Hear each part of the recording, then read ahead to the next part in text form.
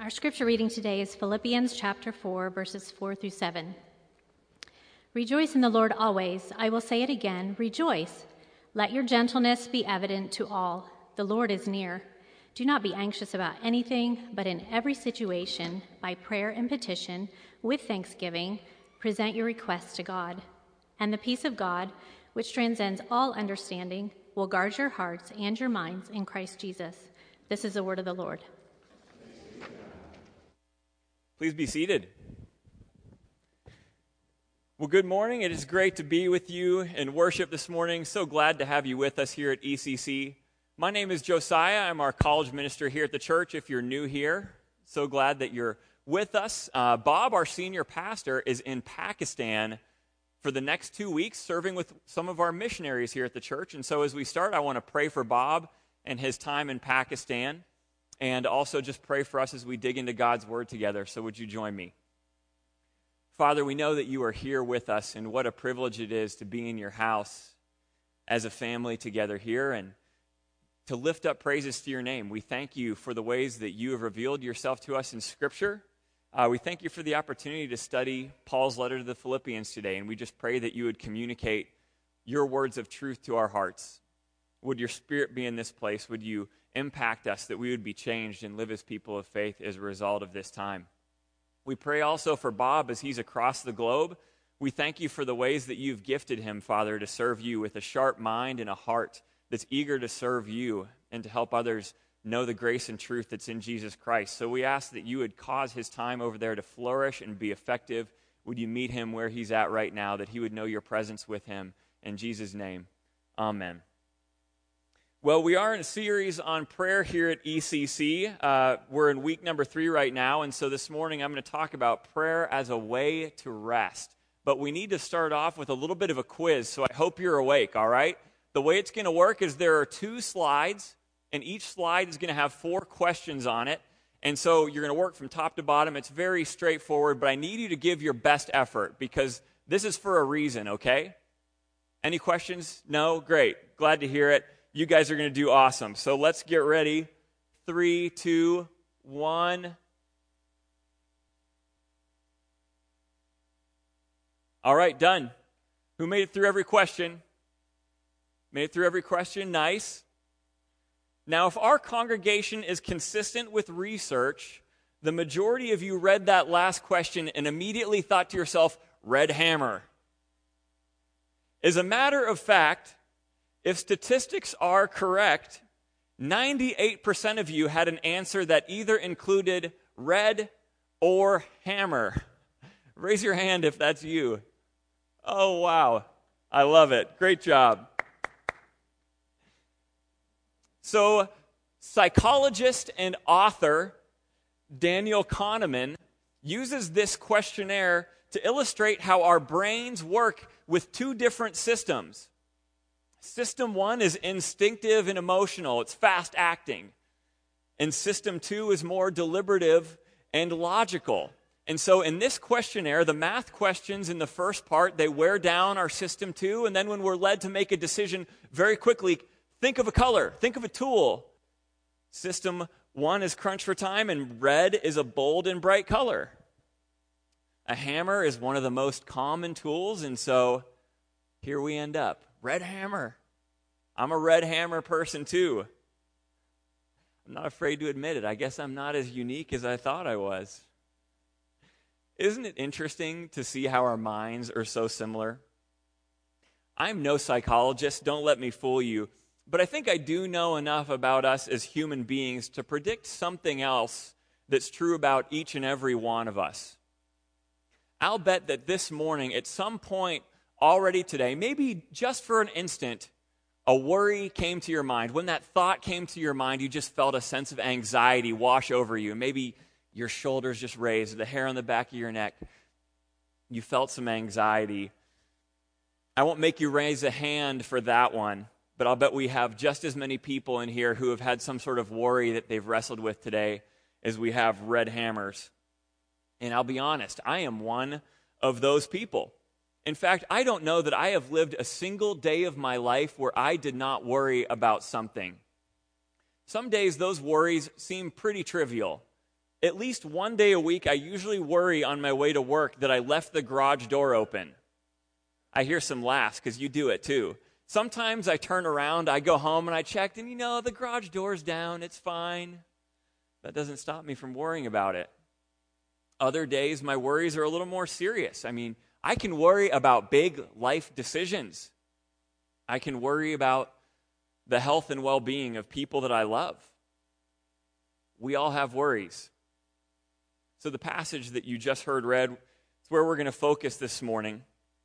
It talks about prayer as a way that God can give us rest from our worries. He can transform our hearts and minds when we come to him with the burdens on our hearts. And so it's part of a letter that the Apostle Paul wrote to the church in Philippi. Here's what you need to know about this letter. Philippi was a Roman colony in Greece. And so Paul had a real affinity for these people. He felt a special bond with them because Paul, not only were these people sharing a common faith with him, but they also shared citizenship. And so these were Paul's people. He's writing to them with a real sense of care. And the first reason he wrote to them was to thank them for their support. This was a thank you letter. I don't know about you, but I often put off writing thank you notes to the last possible moment, much longer than I should. I tell myself, I live a full and busy life. When I finally get a chance to relax, I want to relax. Those thank you notes, I'll get to those this weekend. And then I get to the weekend and I'm like, oh, thank God, it's my chance to relax. I'll get to those thank you notes next weekend. 6 weeks later, still haven't written a single one. Paul had zero excuses if he was tardy in writing this thank you letter. Here's why. He was writing from Rome, where he was a prisoner of the emperor. He was living under house arrest for causing a disturbance throughout the Roman Empire by preaching the gospel. But it was a unique imprisonment that he was under. Paul was living in a house that he rented in that city, and he was free to talk about his faith with whoever came to visit. But there was a catch. Paul could not leave this house. He was under guard by Roman officials from Caesar's palace, not the casino, the actual Caesar's palace. Paul could not leave this place for 2 whole years. Can you imagine being cooped up in your house for 2 years? I don't care how nice your house is or how many episodes of Netflix you have. That sounds horrible. It would have been better than prison, of course. I'd rather be in my own home for 2 years straight than a prison cell. But that surely had to have been a boring and lonely time for Paul. And so the Philippians, Paul wrote to thank them because they sent him a financial gift to sustain him in his imprisonment, and also to thank them because they delivered that gift to him through a man named Epaphroditus who came and hung out, spent some time with Paul to keep him company in his imprisonment. And Paul was so thankful for those 2 gifts. Epaphroditus' company meant so much more to him. And so he wrote to thank them for those gifts, but even more to thank them for the presence of that friend. Paul also wrote to encourage them, to ground themselves in the gospel, the grace and truth of Jesus Christ. These folks were walking through some challenges. They were dealing with persecution for their faith. They were being presented with false teaching, and they needed to be encouraged. Think about how you receive encouragement when you're walking through a difficult time. I know that when someone understands where I'm at, their words mean a whole lot more to me. If someone has been there, or at least has some sense of understanding of the problem that I'm walking through, and they give me a word of encouragement, it just means more. It means a lot more. And so when Paul wrote to encourage the Philippians, his words had real credibility because they knew his situation. Paul was honest in his letter that life in Rome was no barrel of laughs.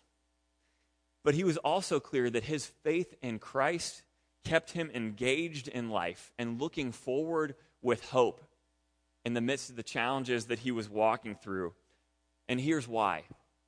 Because Paul believed that God was directing his life. He knew that God was setting his path, and that gave him a deep sense of purpose in the midst of that difficulty. Listen to what he says in Philippians chapter 1. I want you to know, brothers and sisters, that what has happened to me has actually served to advance the gospel.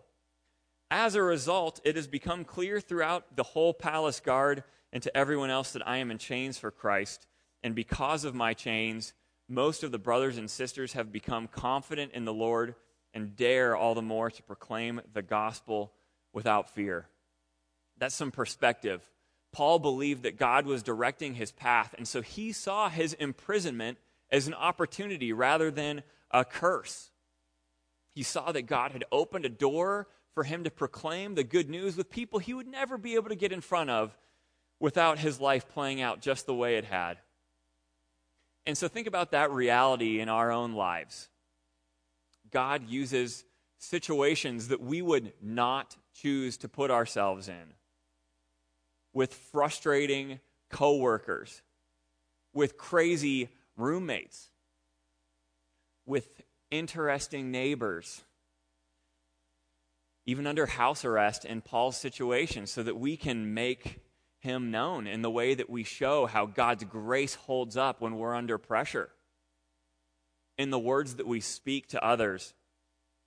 In those times, we can point them to Christ. And so it's clear in Paul's letter to the Philippians that the good news of God's grace for broken people like you and I was truth that filled him with passion, and it gave him purpose. He was committed to preserving the good news and passing it on, making the most of every opportunity that God put in front of him. And so he encouraged the Philippians to do the same. Jesus has won the victory over sin and death, and that news matters. It makes a difference no matter what we're faced with. So that's the foundation for the passage we just read. Here's Paul's words in Philippians chapter 4, verse 4. Hear it again. Rejoice in the Lord always. I will say it again, rejoice. Let your gentleness be evident to all. The Lord is near. He's telling them, in the midst of the challenges you're going through, don't take the reality that is now yours because of the gospel for granted. He knew the Philippians were walking through some tough stuff. He knew it would be easy for them to dwell on all that they wished was different in their lives. They would so easily be focused on all that was wrong, but he told them instead, rejoice in the Lord always. Lift your eyes, shift your focus from what's wrong to the ways in which God has blessed you in Jesus Christ. That's an eternal blessing. It's not dependent on our circumstances, which are ever changing. And so maybe that advice, rejoice in the Lord always, maybe it just feels a little bit too simple. Can such a simple change in our mindset really give us what we need in walking through those difficult times? How can that be? Paul says that comes through remembering that God himself is nearby. No matter what we walk through, the Lord is near. Jesus Christ, Emmanuel, God with us, has come and he's shown us to the way to the Father in his teaching. But so much more than that, he's made a way for us to the Father. We who trust him in faith receive restoration to God himself, life with him forever, and him with us by our side is our own friend who cares and is ready to meet us with grace and compassion no matter what we walk through. Rejoice in the Lord always. Shift your focus from all that's wrong and remember how deeply blessed you are in Christ. We can be full of joy in any and every situation because we know that he will never leave us and our future is secure. But how about those times that we just can't see how God is going to bring us through? How about those times when we worry? When the unknown feels overwhelming? What does Paul say about that? He says, do not be anxious about anything, but in every situation, by prayer and petition with thanksgiving, present your requests to God. Do you know where worry comes from? Psychologists believe that worry comes about in the process of thinking about the future, attempting to solve problems related to future situations and events. And that runs smoothly for us most of the time. But when an element of unknown comes into the equation, when we can't solve a problem, when we can't predict what's going to happen or control the future, we become anxious. Our solutions feel insufficient. We're aware of the reality that life is out of our control. And we desperately want that to change. But we feel powerless to make it happen. We're trapped. So we worry. Paul gives us some insight for dealing with our worries. He says, don't be anxious about anything. And when I read that statement in isolation, I think, that is not very helpful advice.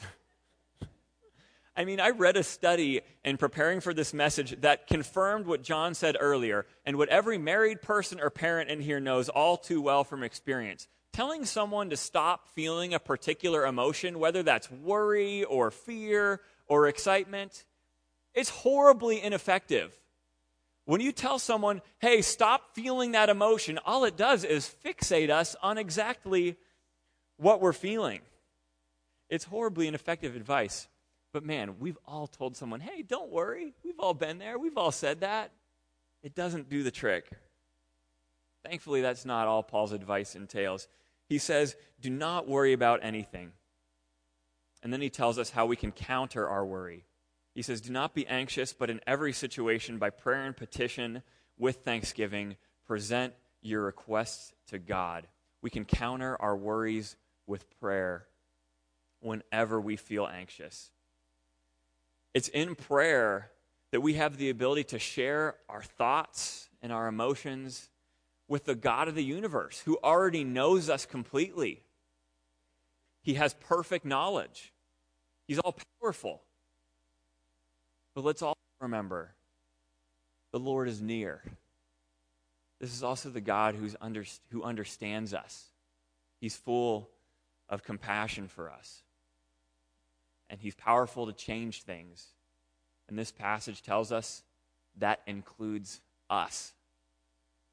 God's powerful to change our own hearts and minds if we'll simply come to him and ask for help.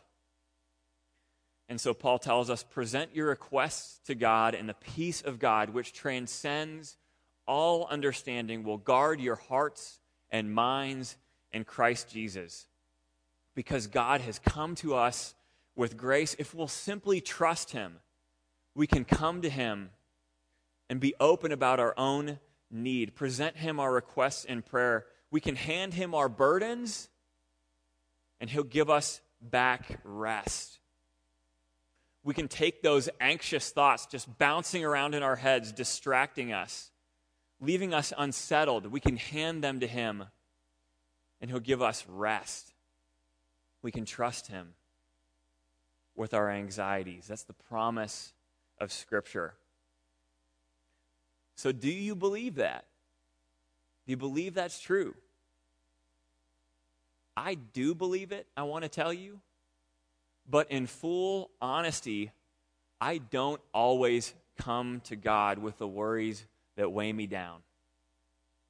I'll bet many of you relate. What is it that keeps us from coming to God with our worries? Is it unbelief in his promises? Is it doubt that he actually hears us? Is it doubt that he cares? That he'll respond? Do we fail to pray because we're just spiritually lazy? For me, I think what keeps me from coming to God with my anxieties most often is my own desire to be self-sufficient. Boy, I love to rely on myself. I like to think that I can handle whatever comes my way and solve my own problems until I can't. And I'm faced with the fact that life is out of my control. And then I drive myself nuts with worry. It's a feeling I am well familiar with. Let me tell you, I can be absolutely restless.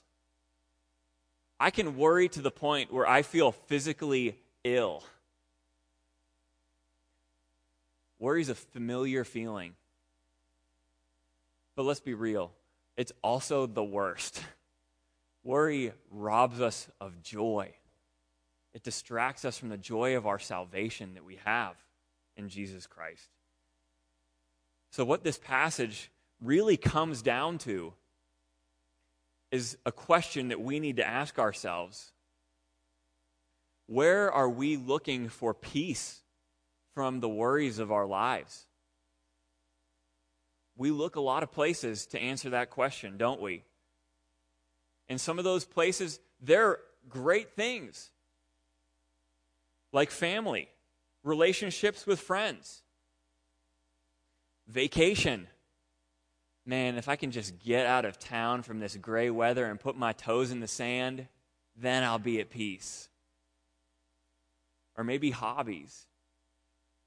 We can take many good things, but destroy ourselves when we look to them for the ultimate peace that they'll never be able to provide.